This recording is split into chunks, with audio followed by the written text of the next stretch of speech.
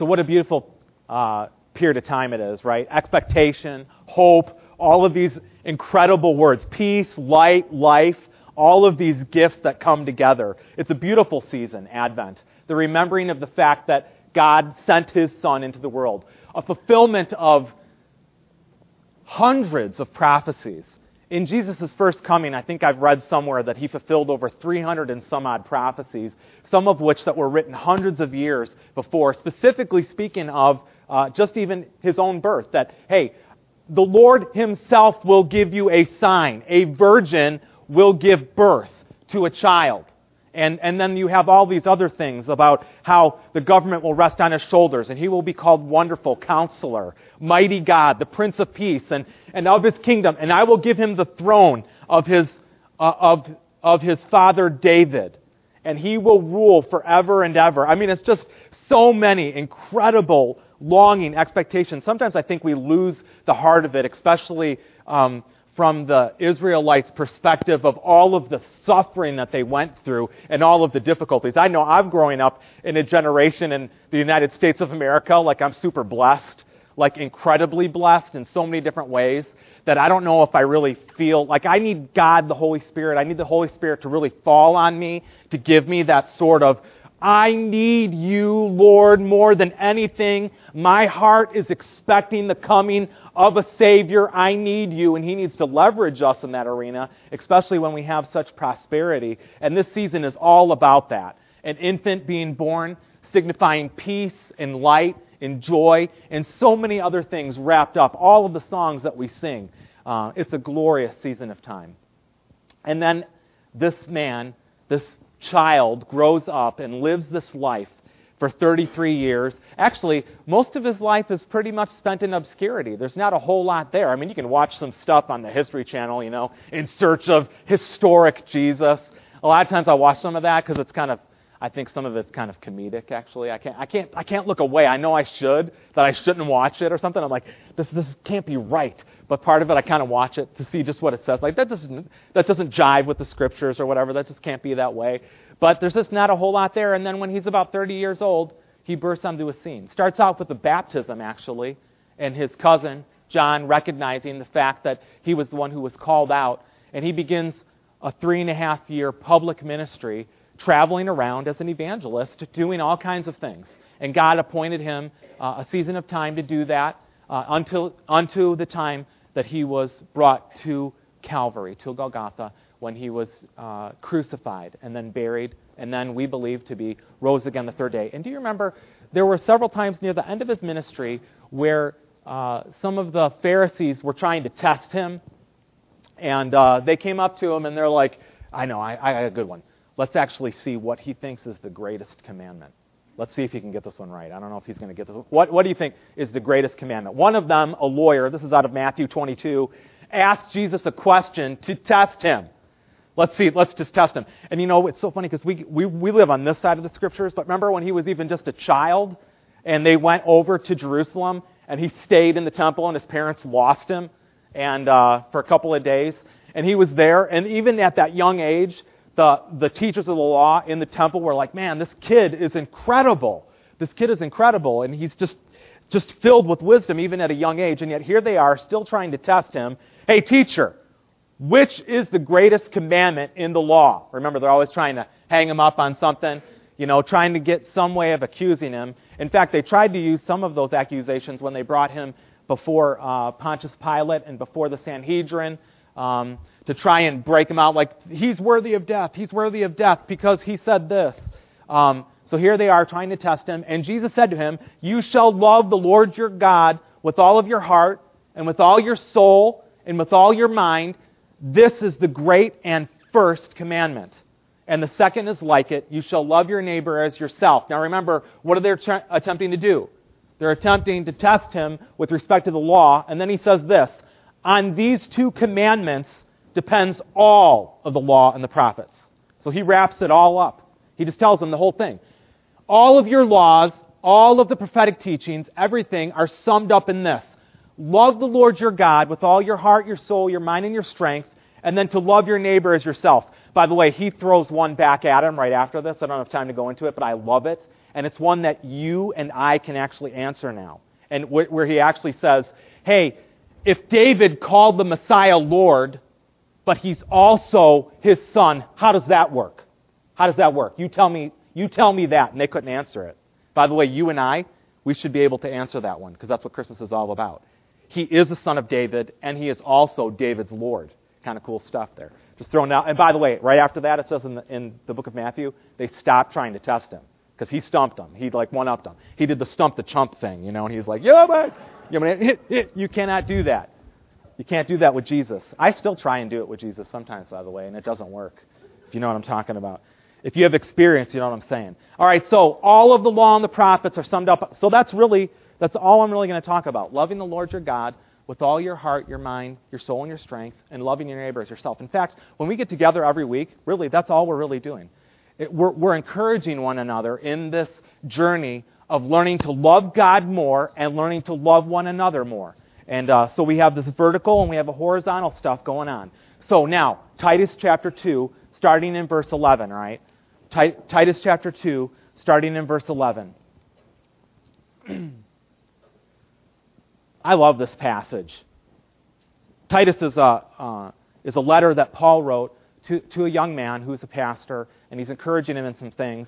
And so he's going to, in this scripture passage, kind of sums up another, it's just an amazing truth, sums up another amazing thing about Jesus. And we're going to see this right here. So Titus chapter 2, starting in verse 11. For the grace of God has appeared. Titus, I want to remind you, remember the for thing, that's like a before. I want to remind you again of something that you've already known, and this is something that most of you already know. Okay? For the grace of God has appeared, bringing salvation to all men. Stop right there just for a second. That is Christmas. That is Christmas. The grace of God has appeared, bringing salvation to all men, and instructing us to deny ungodliness and worldly desires, and to live sensibly, righteously, and godly in the present age, looking for the blessed hope and the appearing of the glory of our great God and Savior, Christ Jesus, who gave himself for us to redeem us from every lawless deed and to purify for himself a people for his own possession, those that are zealous for good deeds. That's an incredible passage. It's really incredible. I mean, there's so much in this passage to be looked at. It's one of those scripture verses that you can look at and you can chew on and you can meditate on it and think about it and wonder over it and ask God, Lord, what in the world, what is going on here, and how does this relate to me? And so what I'm going to try and do is go through a couple of these verses and just kind of look at them with respect to, and I've already told you, loving the Lord your God with all your heart, your soul, your mind, and your strength, and loving your neighbor as yourself. Now, look at, Jesus came and he had a very specific purpose. And in this particular section of Scripture, in Titus chapter 2, it says, for the grace of God has appeared. Now, what I'm going to say is that there's a lot more to grace than just unmerited favor. You know what I'm talking about? Have you ever heard that definition? Grace is unmerited favor. Grace is mercy is God not giving you what you deserve, and grace is giving you what you don't deserve. And so they kind of play together. You know, you got mercy on one side and grace on the other. By the way, that's totally true. All of that is true. And there are certain passages in the Scripture that grace totally means that God gives us stuff that we do not deserve. And He does that according to His mercy. That means that He gives us stuff because He's kind to us, even though we don't deserve it. And so that's totally grace. But then there's other areas where that definition doesn't make any sense whatsoever. For example, in the book of Acts, where the people are like, Lord, we're scared. We know that you need us to go forward into our community and talk to other people about what has happened to Jesus, that He has been raised from the dead, and that He is now seated in heaven on high, and we need some power. And then it says that the Holy Spirit fell upon them, and there was abundant grace in the midst of their group, and they were empowered to go forward. And so I'm saying that there's certain aspects in the New Testament where grace is much more than God's unmerited favor, where He's up in heaven saying, I'm going to give you heaven even though you don't deserve it. Because He's not separated from us like that in all cases. And in certain cases, it actually, His grace is actually synonymous with His presence, with the presence and power of the Holy Spirit. And in this case, in Titus, I think you have one of the most clear examples that His grace is much, much more than just something that He gives, like a business card. You know what I'm saying? Like, I want to give you a business card. I'll just give you my grace. You know, it's the Lord Almighty, grace, here's your grace card. That's not it at all. It's so much more. It says that His grace actually manifested itself. Manifested into the world. Made itself known. Where it was not necessarily known in all of its fullness, maybe in part, now it's been wrapped up in all of its fullness. And so here you have it, for the grace of God has appeared, bringing salvation to all men. Well, hey, we know where that is. That's Jesus. You shall call His name Jesus, for He shall save His people from their sins. So if you turn over to the book of John, or you guys know that there already, in the book of John, chapter 1, it says, in the beginning was the Word, and the Word was with God, and the Word was God. In the beginning was the Word, and the Word was with God, and the Word was God. And then in verse 14, and then the Word became flesh. The Word became flesh, and He dwelt among us, and we beheld His glory. We saw it. We held it. We touched it. I like in John, like, he's always laying on Jesus when they're having dinners and stuff like that. I know they have reclining and stuff, but he was always like right near Him. Even at the Last Supper, he's like, you feel like he's wanting to be close to the Lord. Like, who is it that's going to betray you? Is it me? Am I the one? No, it's the one who's going to dip his bread right after me. Watch this. You know what I'm saying? And they're having this conversation like, we beheld it. Eyewitness. We saw it. We saw it. And the Word became flesh, and He dwelt among us. We beheld His glory. Now, in verses 17 and 18 in John chapter 1, the law was given through Moses, but grace and truth were realized through Jesus Christ. No man has seen God at any time, but the only begotten God, who is in the bosom of the Father, He has explained Him. And that's just an incredible truth. So what you have there in John's Gospel, and then Paul, through the Holy Spirit in Titus, is saying the same thing, that the law came through Moses, but grace manifested itself in all of its power, in all of its glory, in all of its might, through Jesus Christ. By the way, was there grace in the Old Testament? Was there grace? The answer is yes. It's there. You pick up the book and read it. It's all there. In fact, I love the story of Zerubbabel when they're looking at the pile of the rubble after the temple had been destroyed, and the king was like, "Oh man, how is this ever going to get? How are we ever going to build a temple again to the Lord? How is this ever going to happen? There's just no way. We barely have homes to live in." And the temple was just burned. It was all burned rocks. And then God said, you guys know this passage, maybe not the context of it, but the message that the prophet brought was, not by might, not by the might of man, nor by the power of man, but by my Spirit, declares the Lord, you will rebuild the temple. And when you put the final stone on that temple, you will shout grace to it. That's what God told them to do. Namely, you're not going to build the temple by your own power. I'm going to build the temple through you by my Spirit. And so those were all just foretellings of the fact that Jesus has come to wrap it all up. And so the grace of God appears in Christ. The law came through Moses, but grace and truth were realized through Jesus Christ. No man has seen God at any time, but Jesus came manifesting, born of a virgin, into the world, lived a perfect life, died on that cross, was buried, was raised again, manifesting the power and grace of God. Now, grace can be defined in many different ways. I've kind of already spelled this out a little bit. Here's one definition. the free, unmerited, unexpected, I love that, the unexpected love of God. And by the way, I'm just telling you, like my picture of grace is like that every day. I mean, there are days when I wake up and I'm like, Lord, how are you going to surprise me by your grace today? And I mean, that's one of the things about following the Lord, following Christ and walking in His ways, that it never gets boring.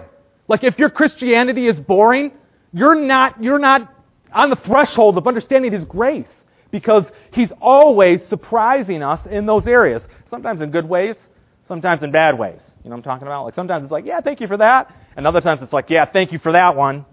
May I have another one, please? No. You know what I'm saying? Because His grace does sometimes, and you'll see this, can bring correction to us from time to time. And we begin to delight in that too, because the fact is that the Lord disciplines those whom He loves. So if you're being disciplined, that's a good thing. If you're not being disciplined, that's not such a good thing. That means that you might not be one of His children. Just saying. That's what Hebrews actually talks about, all right? So, the free and unmerited, unexpected love of God and all the benefits, delights, and comforts which flow from it. It means that while we were yet sinners and enemies, we've been treated as heirs and sons. Not just treated, we are. We are. We're in it. When you walk in the grace of God, we're so much more. And it's not because of us, but because of Him. I love the definition, the acronym, GRACE, God's riches at Christ's expense. To the depth that we understand the grace of God, it will increase and bear fruit in our lives. This understanding is not a theological understanding of memorizing specific theological structural issues. It has everything to do with the fact that the grace of God has appeared, and we need to relate with Him. The grace of God is manifested most primarily, and He does this in other ways, but mostly through Jesus Christ. Hey, does this work in Ephesians 2, 8 and 9, by the way? Do you know what I'm talking about? Ephesians 2, 8 and 9. For by grace you have been saved through faith. It is not of yourselves, it is the gift of God, lest no one should boast. So if I say that the grace of God is Jesus, you should be able, as a definition, you should be able to take that definition and put it in there. For by Jesus Christ you have been saved through faith in Him. And I'm saying, yeah, it works. It actually works in that particular verse. So the grace of God has appeared, bringing salvation to all men. I'm back in Titus chapter 2, all right? What did the grace of God come to do? He came to instruct us. That's what Titus says. He's like, Titus, don't forget this, that the grace of God appeared. He's brought salvation to all men, and He's instructing us. He's teaching us. He's training us. He's educating us. He's nurturing us. God's grace is personified in Christ, not only as our deliverer, but also as our teacher, as our guide, as our counselor. In fact, the disciples were like, when He kept talking about, I'm going away, I'm going to be going away, and the disciples were like, what are you talking about? You can't leave us, man. You cannot leave us. You cannot leave us. And He actually says there, I'm going to send you another Paraclete. I'm going to send you another Comforter. I'm going to send you another one that's just like me, and He's going to lead you into all of my truth, and He will help to bring to your remembrance everything that I have taught you. And I'm saying that's the Holy Spirit, by the way, that came in His fullness at Pentecost, but even after Jesus' resurrection, He breathed upon them and said, receive the Holy Spirit.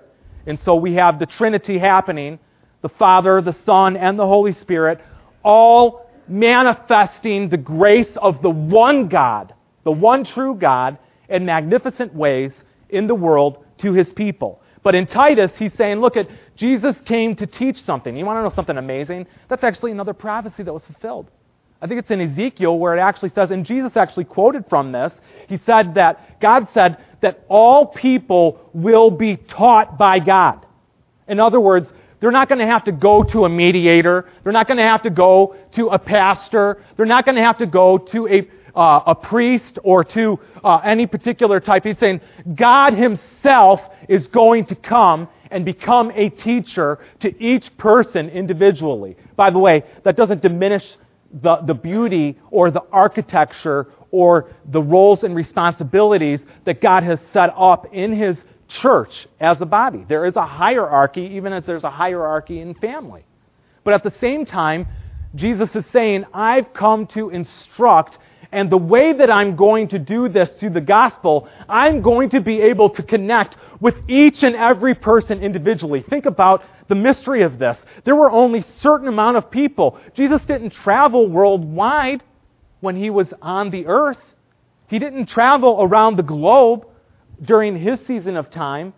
But the way that God has manifested the gospel, now He has the ability to do that and to relate in languages, beyond languages, and go worldwide with the truths of the gospel and connect with individuals in amazing ways. And so here in Titus, he's saying it again, the grace of God has appeared and He's come to instruct us in something, all right? Primarily, I'm going to sidebar here for a second, and that is primarily to teach us the gospel.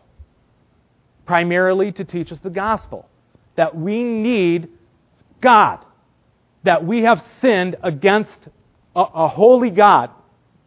And that Jesus' death and resurrection, His sacrificial life, and then death on the cross, and His burying and raising from the dead the third day is necessary for us for the forgiveness of sins, okay?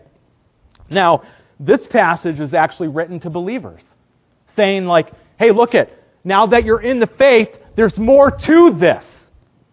There's more to this than just saying, yo, I'm a Christian, I put on my Christian coat. I have my Christian tattoo. I'm wearing it. Doesn't that make me one? I mean, I have it on.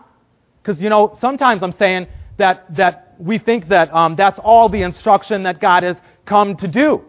And that's not what the grace of God is. That's not the fullness of the gospel. Just saying that you're a believer and putting on Christianity every once in a while when it fits your social genre for the moment.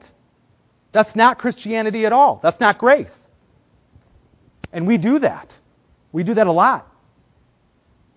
And so you see this in Titus. He's saying, look, the grace of God gets you to the point where you get down on your knees and you confess your need of Jesus and the forgiveness of your sins, and then He continues to relate with us. He continues to teach us. The grace of God continues to lead us deeper and deeper and deeper into the life of Christ. This is what He was born to do. This is what He lives to do. This is what He's doing right now, interceding for us before the Father, instructing us. Have you heard His voice? Jesus said that a disciple is not above his teacher, nor a slave above his master. It's enough for a disciple to become like his teacher and a slave like his master. Paul wrote about this in the book of Romans. I'm singing the same song in multiple verses where he said that for the believer, we have been predestined for a purpose. And do you know what that purpose is? To look like Jesus. We're becoming more and more like Christ. And that's not just, I put on Christianity when I raised my hand at the arena, and then I become like Christ after I die.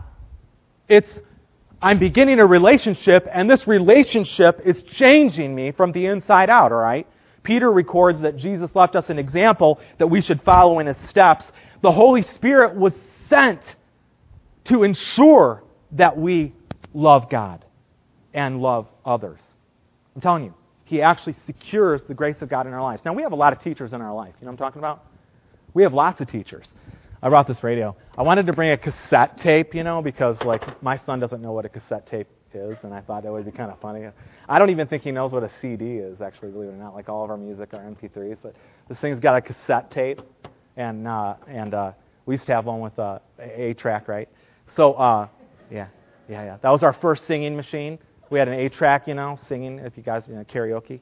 Like now it's all on TV. So, yeah, we have lots of teachers. You know what I'm talking about? I actually think that we're kind of like spiritual receivers. Even without Christ, I think we have that. And sometimes things are fuzzy in our life. You know what I'm talking about? Remember this, Ron? And all right, Jesus, where are you at? All right, there we go. And then we're like, oh, well, we have other teachers in our lives. So, let's see. Yeah.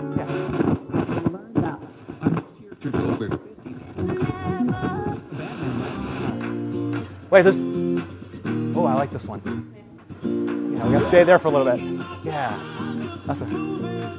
Yeah. I think it's important. Wait. We're in church. I got to get back to 91. Wait. It looks like it's not good. You know what I'm talking about? Like it hits the mark of what I'm trying to do. You know, there are times when our lives are more like Journey or Boston, and then there's other moments in time when we're like, all right, I'm on the Moody Talk Radio. I'm at Moody Talk Radio right now, and then you tune up, and there's another little section of life. I actually think that we're very complex spiritual receivers, by the way. I think we're taking input all the time, like all the time. Sometimes we're getting input from people around us. Sometimes we're getting input from spirits, like not always those that are after our good either. Like they're trying to bring thoughts of condemnation and of hurt and of harm and other thoughts that come in. I mean, when you take a look at the news, I'm saying every time I see some of the destructiveness of what's going on, I don't look very far to say, I wonder if the enemy had any sort of hand in what was going on there. Because it looks a lot like what Jesus said, Satan, you're a murderer. You've been a murderer from the beginning, and you're trying to kill the Son of God. And he hasn't changed at all. And so he's still doing that kind of stuff. And then we have the Spirit of God that's actually speaking to us as well. He speaks to us through His Word. He speaks to us in living ways. And I'm saying sometimes our lives are like in between. You know, we play the game spiritually where we have, we're like right in the middle. We have Moody on one side and we got B96 on the other, and we're trying to reconcile, the sensual dance stuff with holiness. And we're like, Lord, I'm so confused. What's going on? And then there's other times where just because of our own choices, we're like, I don't want, I tune up Moody Bible Institute like in 5 minutes right before I come to church so that I, get my church on. And then as soon as I'm gone, I'm like, boom, right over. Oh, yeah. Keep going on. And that's kind of how we live our life. And that's not grace. That's not the grace of God as spelled out, at least in the Scriptures. Hey, turn over to 1 Corinthians chapter 2.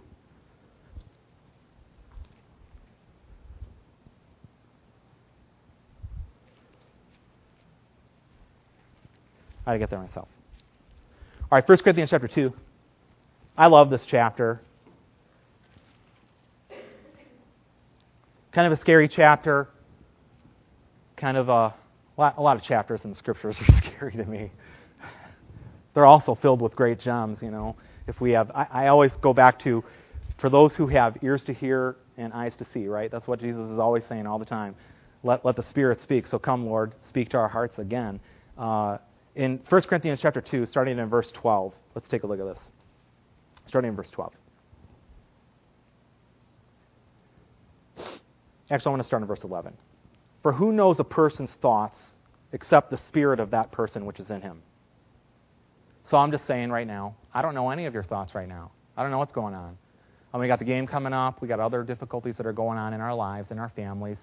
Some people have very difficult decisions that they're facing right now, and even before they came to church. Some of them didn't even come to church this morning at all because they have these decisions that have to be made.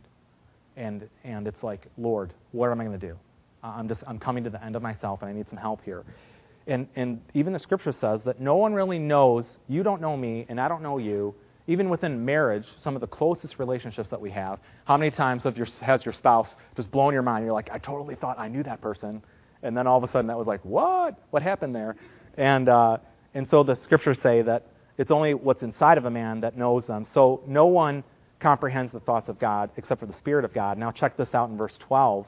Unlike husbands and wives, although we should be growing in our nakedness without shame, not just physically, but emotionally and spiritually within marriage. Now we have received not the spirit of the world, but the Spirit who is from God, that we might understand the things freely given us by God, and we might impart this in words not taught by human wisdom, but taught by the Spirit, interpreting spiritual truths to those who are spiritual. Now, The natural person does not accept the things of the Spirit of God, for they are folly to him. They are foolishness, and he is not able to understand them because they are spiritually discerned. The spiritual person judges all things, but is himself to be judged by no one, for who has understood the mind of the Lord so as to instruct him? But we have the mind of Christ. I'm saying, for the grace of God has appeared, bringing salvation to all men, instructing us. You see this? We have been given the mind of Christ so that we can spiritually appraise things. I can listen to certain channels coming off of my TV or off of the radio, and I can spiritually appraise them for the spiritual man. For the foolish man, he cannot. He cannot spiritually appraise them. They cannot see the depth of the joy that is wrapped up in some of the beauty and glory of the vertical praise that goes forth from ancient hymns to modern praise songs that ascribe the greatness of our God. They cannot see it. Neither can the natural man determine the depth of the wickedness of some of the stuff that is being taught in our minds and through culture and through the radio and through TV and through our MP3 players and through iTunes and through the cable that's coming into our house and the Wi-Fi that's flying around. The foolish man cannot spiritually discern the difference between what is right and what is wrong, and what is wicked and profane and what is holy and true. And what we have in the gospel is not only salvation, but a brand new life and an opportunity to walk into the grace of God and to be instructed by the King of Kings and the Lord of Lords himself, that we might be adequate and equipped for every good work, so that we might live a life that in the end is not a wasted life, is not a life that has been spent building up ourselves as deity, but rather the one who is worthy, so that in the end, the home is not completely destroyed, but one that is given to others, loving God and loving others. I'm telling you. Not only did God give us His book, He also sent us His Spirit so that we can understand spiritual truths. There is a huge deficit of wisdom in this world. In fact, right now, we really are getting to the point where it's like good is evil and evil is good. I'm telling you, we're flipping it around.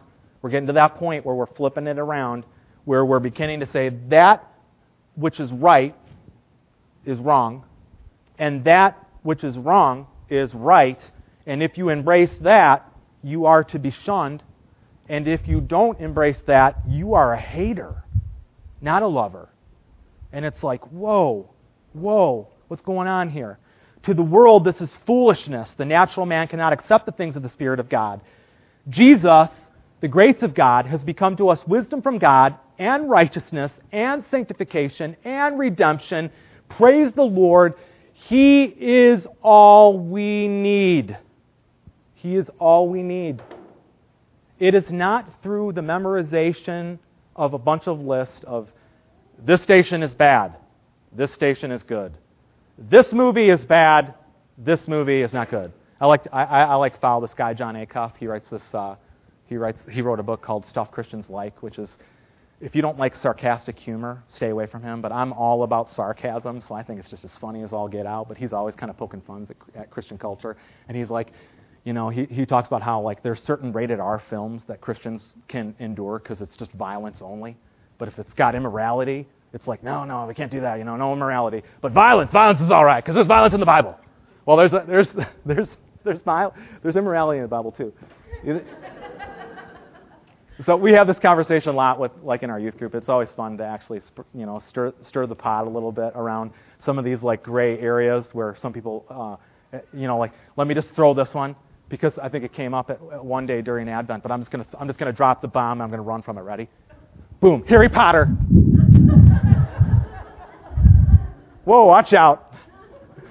Seriously, that you can get some people really riled up about that. I'm not trying to get anybody riled up. I'm just saying it's one of those areas where it's like evil, hey, look at it. I don't know if the grace of God is instructing you in that area, Carrie. What do you mean? Yeah. Did you read those books? Yeah. Uh-oh. You know what I'm saying? Where do we come from? And there's those areas where we need to love one another, actually, because there are some areas that I think I call meat sacrifice to idols areas. That's when I first think like, is that a meat sacrifice to idol area?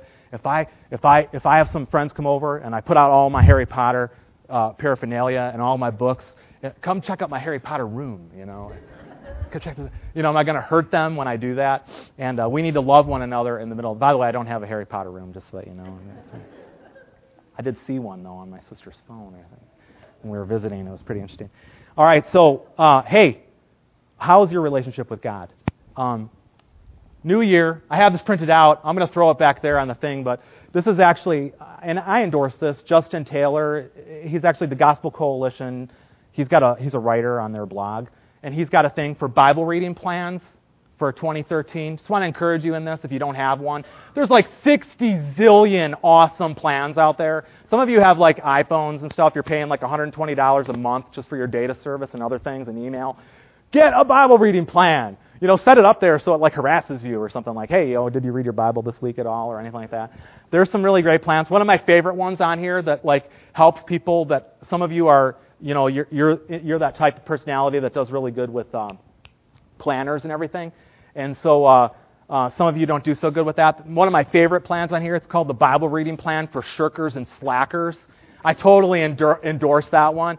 It's like a one-page PDF. If you skip like 8 months, it's okay. You just pick right up where you were left off. Just check off, you know, shirkers and slackers. Don't let the enemy beat you up about that, by the way. But I will tell you this.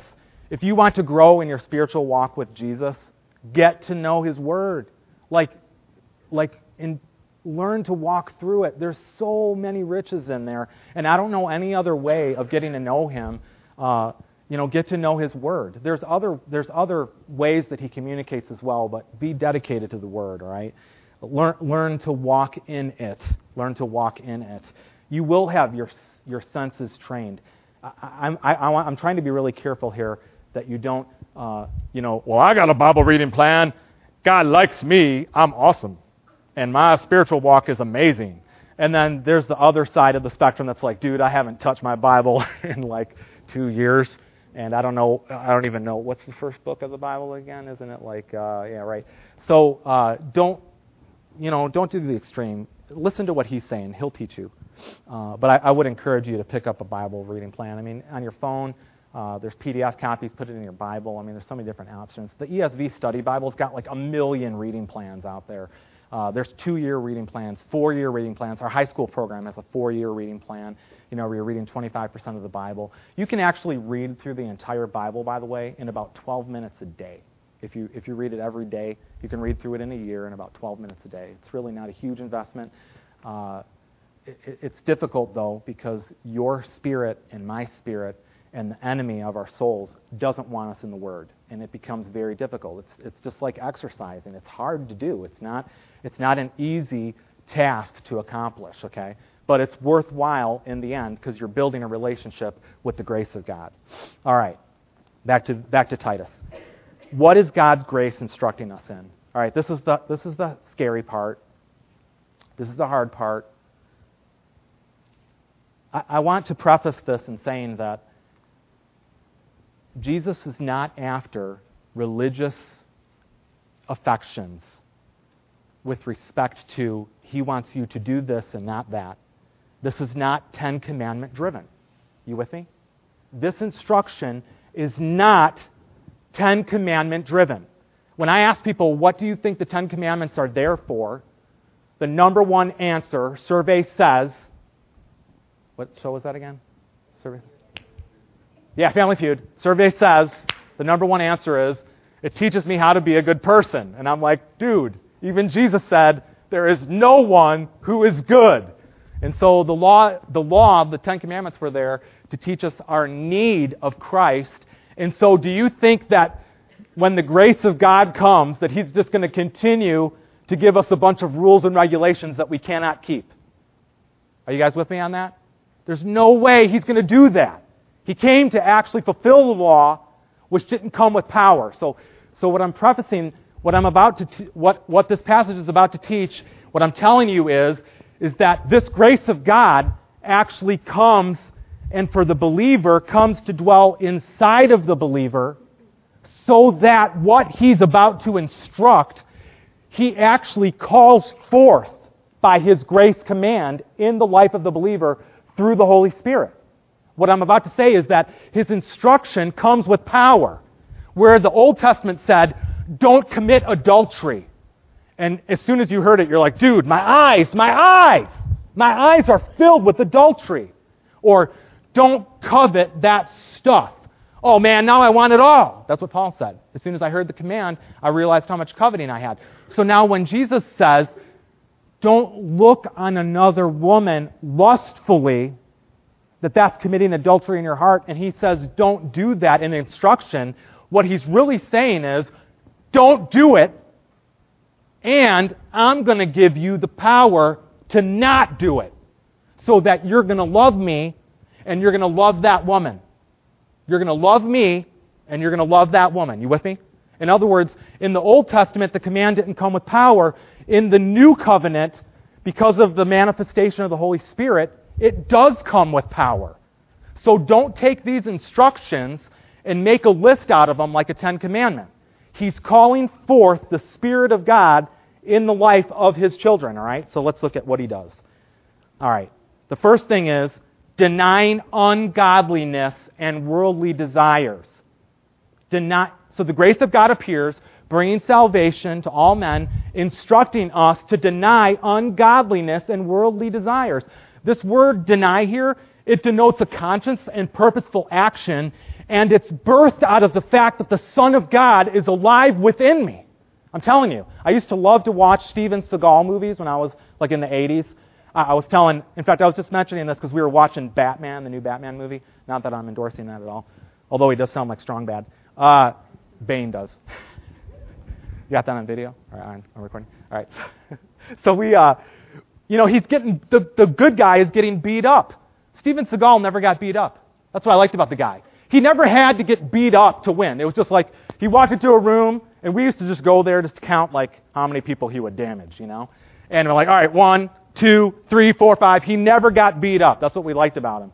And the reality, and I remember there was a season of time when I'm like, I'm going to go rent, had to go to the video store to get the VHS tape to rent it. Popped it in after my relationship with Jesus, and I'm sitting here watching this, and all of a sudden I'm like, oh my goodness, something significantly changed inside of me. And what used to be entertainment to me now ended up grieving me. And I was like, whoa, that's just wrong. I used to love that. And now when I look at it, I see hurt and pain. And not just the hurt and pain of the acting going on, but of the desire for us to build entertainment around the destruction of humanity. And now I'm like, man, that's grievous. And I'm saying that there was something internally. Now, I will say that I think I can say to the grace of God, I'm not interested in that. I still want to pursue my love for violence in this area. And I want to nurture it. I want to build it up. And I think there's things that we can do to do that. I think there's certain entertainment things that we can do, that we fill our minds with this stuff through video games and through movies and through books and through other things. And that's just one aspect, because then there's the immorality as well. And there's things that we do with immorality. Actually, by the way, and I'm talking about sexual immorality now, all of this stuff gets down to some things that are immoral. And what the Scripture says is that Jesus has come to instruct us to deny this stuff that our heart says we love. Our heart says, I love adultery. And Jesus says, no, you don't. And I say, yes, I do. And you have the battle going on, and the flesh and the spirit wage war internally. I'm telling you, becoming a Christian is hard work. It's not easy. In fact, before I was a believer, my life was, I think, a whole lot easier. Because now I got, like, spiritual schizophrenia happening.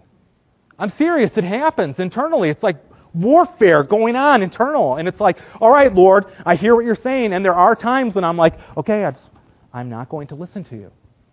And he's like, yes, you will. And I'm like, no, I won't. Well, okay, I'll be patient over there. And I said, okay, I'm going to. And then, then the repentance later on becomes much more severe.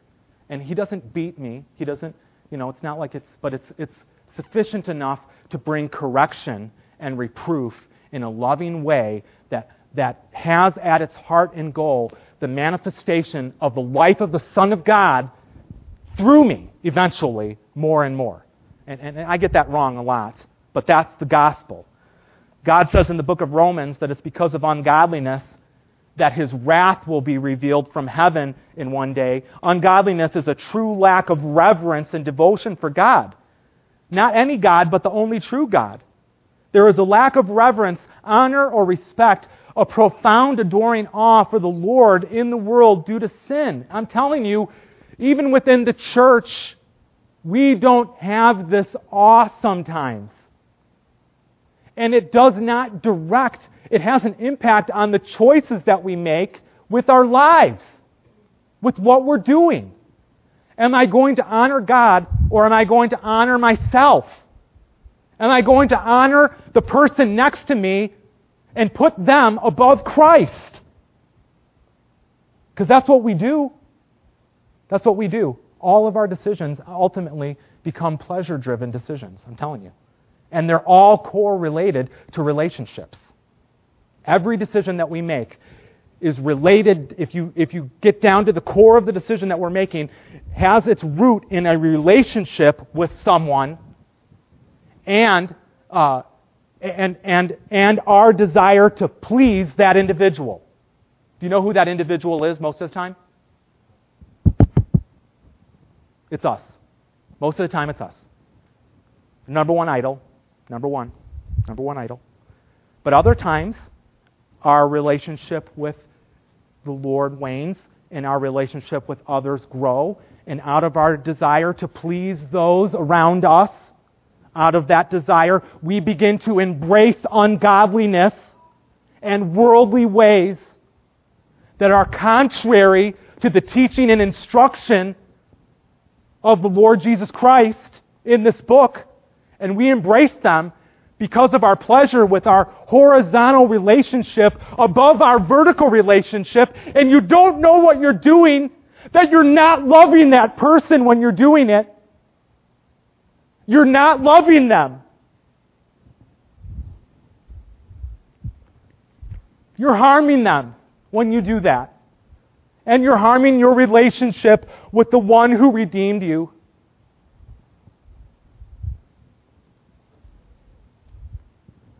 The fear of the Lord is the beginning of wisdom. And the absence of that awe and fear leads you down the road of naturalistic understanding where you begin to embrace wrong and then promote it as right. And you go against the teaching of the Savior that laid down His life for you and me to do. There's only two answers to that. If you can do that without discipline, you have not been redeemed. If you can do that habitually without discipline, you do not know the grace of the Lord Jesus Christ without discipline. Or you will suffer His loving, corrective embrace, which sometimes can be very severe. I am not going to lie to you. He can be very loving and very severe at the same time. And it can be hard. And in the end, when it comes, you will praise Him. You will praise Him when He empties your hands of those idols, even though it costs you your hand. You will praise Him in the end.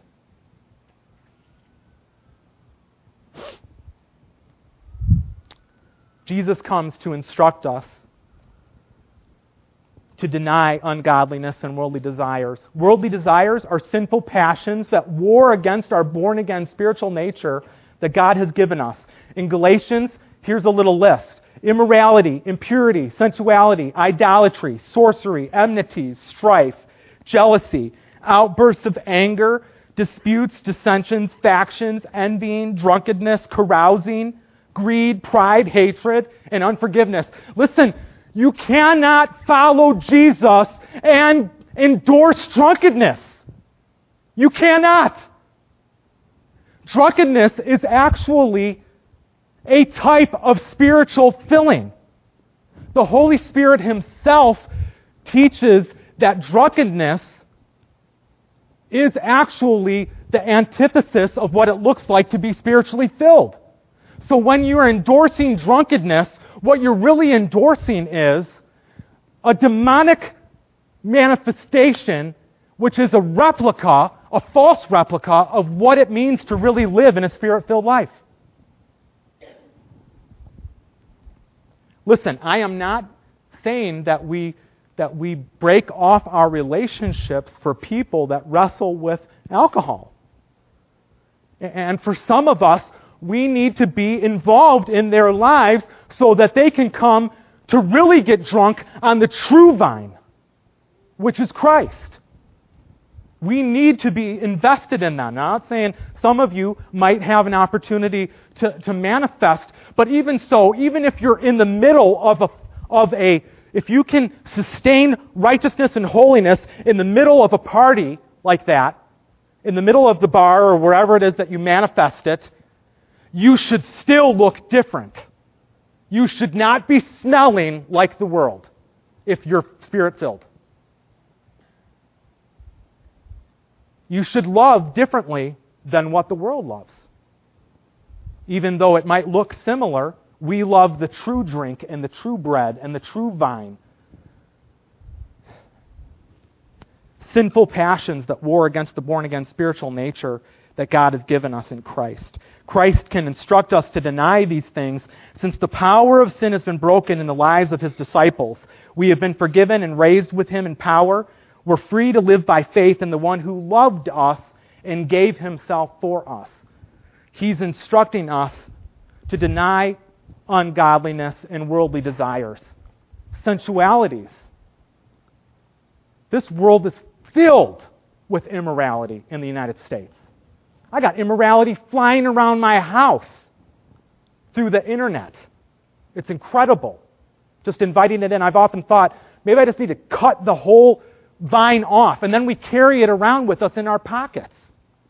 And you know, it's so crazy because it's like it could be a secret, destructive sin, adultery in our lives, having incredible lasting effects. And by the way, you give the devil a foot place in that one area, Ephesians chapter 4, he'll explode in your life in other areas. You give him something like adultery or lust in one area, and then you wonder why you're having issues with anger, unforgiveness, bitterness, drunkenness in other areas. And when you get back to the root of it, it could just be this one other area. And because we give the devil a foothold in that one area. So the grace of God has come teaching us. And then he says, so he tells us to deny this stuff, but then embrace this stuff. Embrace a sound mind, sensibly, living sensibly, righteously, and godly in the present age. A sober mind, having the mind of Christ. 1 Corinthians chapter 2. True wisdom is seeing things from God's perspective, seeing things soberly. We're no longer, I love this because Ron always brings this up, Ron Pfeiffer always brings this scripture passage up. He sings, I think the Spirit of God, brother, sings this verse from your life into the church and has for years. 2 Corinthians 4:18, we are no longer looking at the temporal, but we are seeing things from an eternal perspective. Like if we can't get beyond worldly and lust and outright clearly false loves, how are we ever going to get to the point where we're actually burdened for people on the other side of the world that don't know Jesus, that are caught up in religious systems that are going to kill them eternally? We're playing with poo. We're playing with it. And we think it's fun. And we don't even realize we stink. And on top of that, in the end, we're missing out on the greater glory of giving our love to others, not just in our families, but to the whole world. Missions. We're on a mission. We're not our own. That we should live soberly, that we should live righteously. I'm not talking about positional righteousness. This is the righteousness I long for, righteousness I need. I want to live right for the Lord. Not because I know a bunch of rules, but because His Spirit has manifested itself in me. In Colossians chapter 3, verse 17, it says that we should do all things to the glory of God. I'll never forget, we read a devotional some years ago. Can you drink orange juice and sin? And the answer is yes, if you don't do it to the glory of God. For all have sinned and fall short of the glory of God. To live godly, a reflection of God's grace flowing through our lives. God is in the process of replicating His Son's image in us. John the Baptist said, He, Jesus, must increase, and I must decrease. Paul put it this way, it is no longer I who live, for I have died, and my life is hidden in Christ. It is no longer I who live, but it is Christ who lives within me. And the life that I now live, I live by faith in the Son of God who loved me and gave Himself for me. The grace of God is instructing us today to live soberly, righteously, and godly because we have been raised with Him in the newness of life. The difficulty is, and here's what the grace of God is teaching us, denying ungodliness and worldly desires, or embracing living soberly, righteously, and godly in this present age. He's teaching both of those things. And we fall out in a spectrum in there somewhere. And doesn't every religion teach this at some level? Every time we sin, we say that the glory of God is not our supreme treasure. Every time we choose sin, we are saying, and by the way, that includes things that we leave out. Do you know what I'm talking about? Where James says, to him who knows the right thing to do and yet does not do it, to him it is sin. It's not just what we don't do. I mean, it's not just what we do, it's what we don't do. It's a life. And Jesus has come to give us His life so that we can begin to honor God. Every time we sin, we say that the glory of God is not the supreme treasure to be desired above everything else. That is why when we make decisions as believers out of our love relationship for people horizontally that are ungodly, we are not loving them. You understand? Because when you make that decision, what you're saying is, God is not worthy above all to be honored. Thus, you are not proclaiming the greatness of God in their life. You are actually becoming an agent of blocking the glory of God from them being able to see it when we make those sorts of decisions. When we say, every time we sin, we say that the glory of God is not the supreme treasure to be desired above all others. It is not satisfying. These other things are more satisfying, thus I choose them above God. That's what we're doing. The greatest news in the world is that in the death of Christ, God has made a way for His name to be exalted and for my sins to be forgiven in the same act. God is both just and the justifier of him who has faith in Jesus, and to make me into a new creation with brand new desires. Now listen, you and I, there's still some cultivation that needs to take place, both by you and by the Lord. We need to listen to Him. We can become like Martha. We can go through seasons of time when we get so busy with the challenges of this world. I have this ailment. I have this family problem. I have this other thing going on over here. I have this financial issue here and this job situation here. And before we know it, we're walking for weeks and we're not sitting at His feet like Mary. And before we know it, our life is exploding in little eruptions. They start as small and then eventually get larger of ungodliness. In certain areas, we don't even realize that it's happening. It's backsliding that's going on. And He's saying, Lord, come back. Come back. Jesus is teaching that if you find your ultimate joy in these earthly treasures, you will be disappointed in the end. But if you find your ultimate joy in Him, you will never be disappointed. And as He fills your life and my life, that transformation will bring about His honor and glory, and actually, believe it or not, will result in what we're really after anyways, our joy. It results in our joy. It's so difficult because the enemy in the world has it twisted around. You'll be happy if you do this. No, you won't. Yes, I will. No, you won't. Yes, I will. Oh, okay, well, go do it. Okay. Were you happy? No. No. In the gospel, Jesus offers Himself as the all-satisfying beauty and greatness and wisdom and strength and love. When we begin to live out the greatest commandment in our lives will begin to orbit the greatest beauty, the greatest pleasure, the greatest joy. And all of those other relationships and things will take their appropriate place. Adultery will not manifest itself as the sun because Jesus is the sun.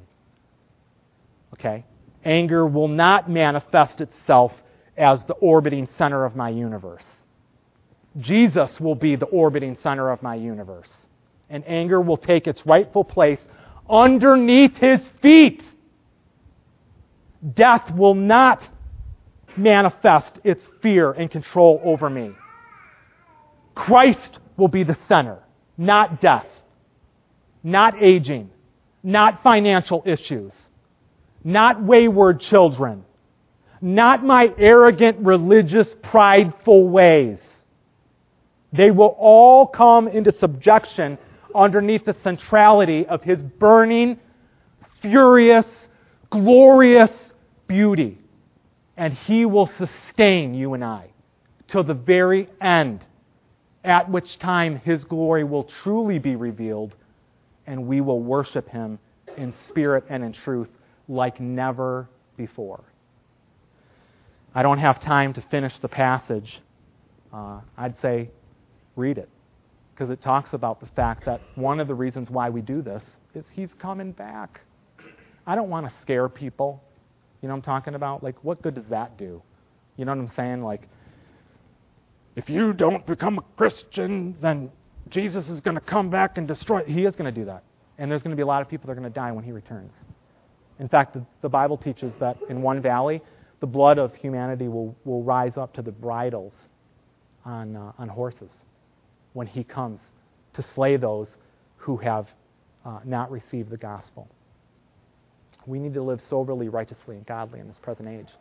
We need to deny ungodliness and worldly lusts. The way that we do this is we relate with Him through the gospel. It's His life in us that enables us to love God and to love our fellow man. And to live a life that is not wasted in trivialities or expending all of our energies and money and resources on ourselves, and in the end, all we have is brokenness. We're building something. Jesus is building something. He's building His church. He's doing it through you and me. Let's pray. Father, we give You thanks. And we ask that You would give us the grace that we need to live for You, to live the gospel, to live soberly, righteously, and godly. Help us to overcome where we need to overcome. Thank You for the way that You humble us when we need to be humbled. Thank You for Your grace that is always there, offering forgiveness time and time and time again. Lord, our heart's desire, though, is for Jesus to be manifested in our lives. Change our desires, change our appetites where they need to be changed, Lord. Become central where You need to be central. We're at the beginning of a new year. This is an opportunity, Lord, once again, at least emotionally, to call out to You and say, we need You more than ever. The world is still here. It didn't end 2 weeks ago. We know that You're going to come back even before that happens. We don't want to live lives of shame. We want to live boldly for You and for a kingdom that will never end. When all others fail and turn to dust, Yours will remain. You are our King, and we worship you this morning. Come and be glorified not only this day, but every day, until that day when we see you face to face, either when we lay down this earthly vessel or you return and we meet you in the air. We praise you. In Jesus' name, amen.